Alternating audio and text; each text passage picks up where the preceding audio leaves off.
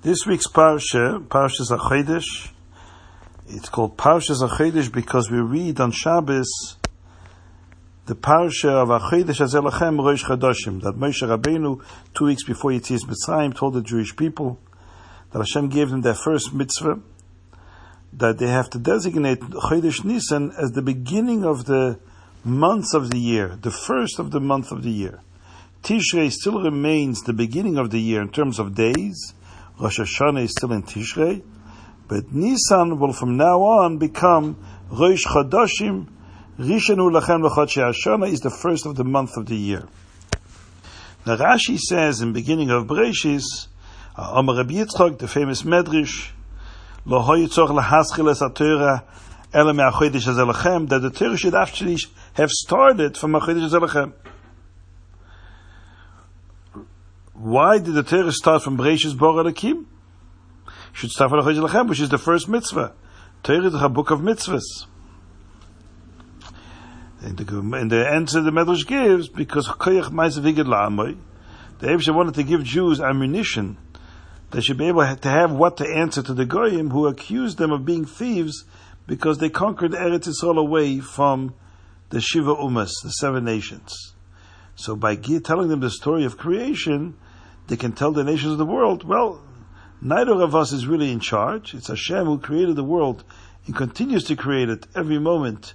He's in charge of the universe, and He decides when He wants to give it to that nation, and at what point in history it should be taken away from that nation and given to the other nation, to the Jewish people. So therefore we're not thieves. It seems a little bit strange that in the question we're suggesting that the Torah doesn't make sense that it should start from Bereshis. Bereshis is a story about creation. Torah is about mitzvahs. The first mitzvah is HaChodesh Hazeh Lachem. So we say, well, Hashem did something very out of the ordinary. He took a book whose designation was mitzvahs, and it put something in story there that doesn't really belong there, but so we'd have the information what to tell to the Goyim. So because of our challenges with the nations of the world, that Hashem changed His Torah, it put into the Torah something which doesn't belong there. Like a little note, by the way, off the topic. By the way, Jews, you should know what to say to Goyim when they challenge you. What does that have to do with Torah? If it's not part of Torah, it doesn't belong in Torah, then why? And the Ramban indeed says that the question when the Medrash asks, what does it do? Why is the Torah begin with Bereshis Bara Elokim? The question is not that Bereshis Bara Elokim is not important. It's important to know that Hashem is the creator of heaven and earth. It's actually the foundation of our entire tradition. If you don't believe that Hashem is the creator, then there's no Torah mitzvahs. That's not the question. The question is not that it's not important, and it doesn't have to be written at all. The point is that it doesn't belong in Torah, because Torah is a book specifically for mitzvahs. It should be transmitted orally or through a different document. But why is it included in Torah? Which indicates the fact that it's included in Torah, that it has something to do with the main purpose and objective of Torah itself. And the question is, why? Why is it? What connection does it have with Torah? It's a separate thing. That we have our interactions and our dealings with the Goyim, and we need help. So fine. But why is it written incidentally, sort of in Torah? There's no incidental thing in Torah. So the answer doesn't really answer the question. Yes, we understand that it's important because it's the Yisod of Emunah. It's also important because it will help us answer the Goyim. But why write it in the Torah? Torah is a book of mitzvahs. That was the question. You didn't answer the question. Says the Rebbe, no, that the pshat is like this. We have Tishrei and we have Nisan.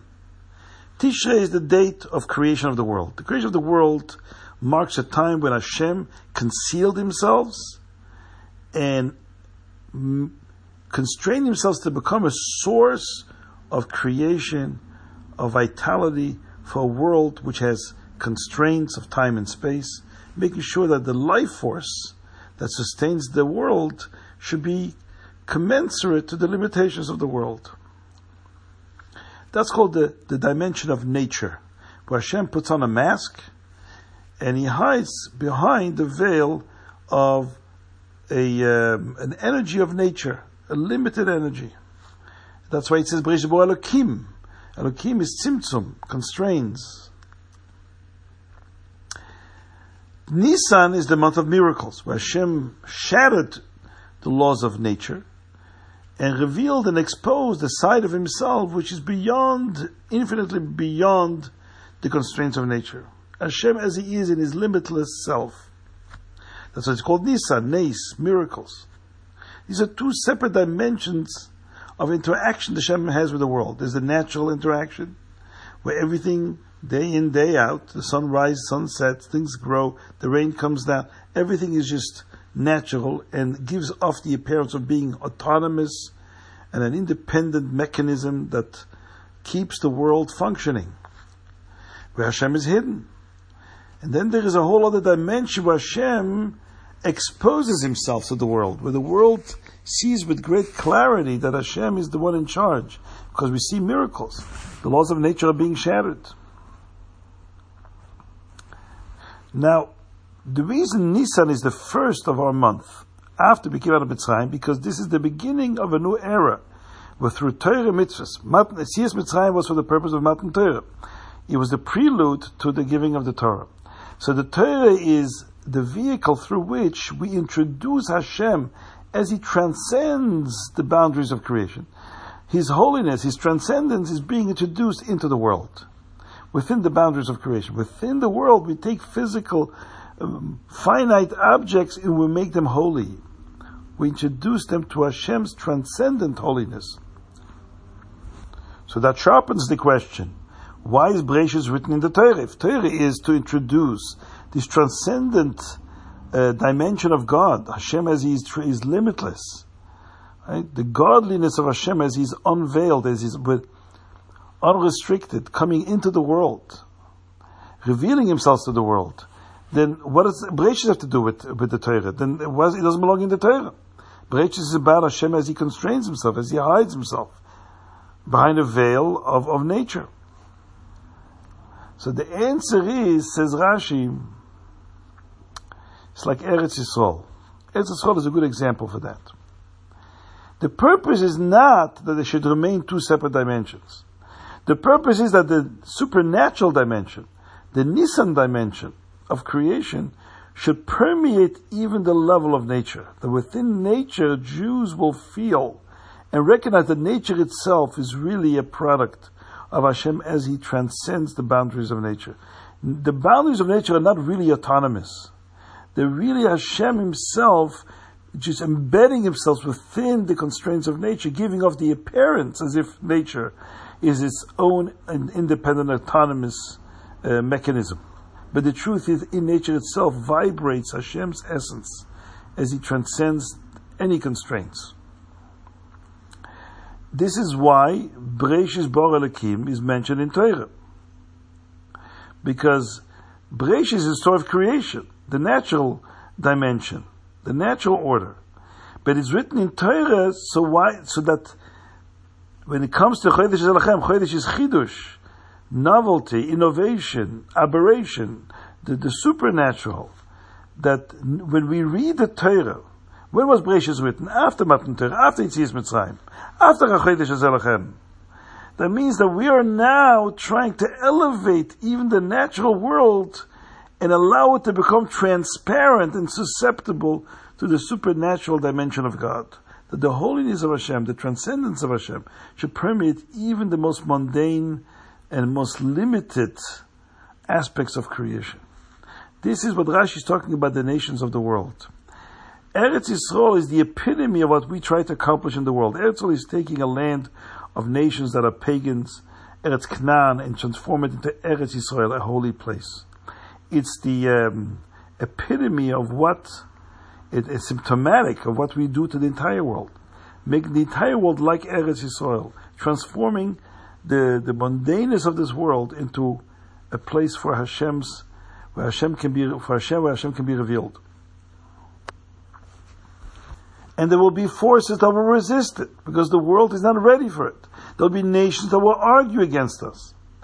And the Torah says, you need to engage in conversation. Don't ignore them. Make sure that they understand. It resonates with them, because that is the purpose of Torah. Purpose of Torah is that we take even things that are so far from Torah and permeate them and penetrate the light of Torah even in those remote aspects of creation. That even the nations will realize the truth of Hashem and how Eretz Canaan needs to be transformed into Eretz Yisrael.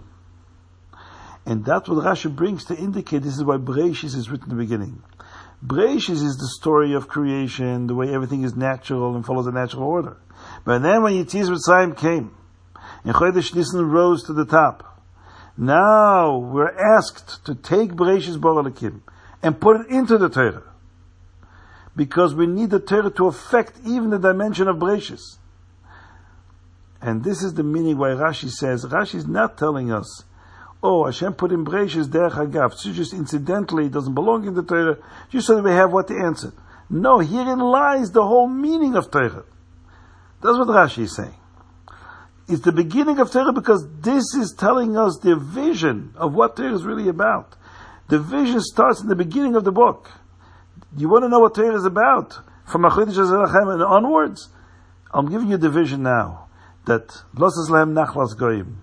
Bereshis Bara Elokim. That in that world of concealment and hiddenness, you will reveal the light of Hashem as He transcends all boundaries of creation.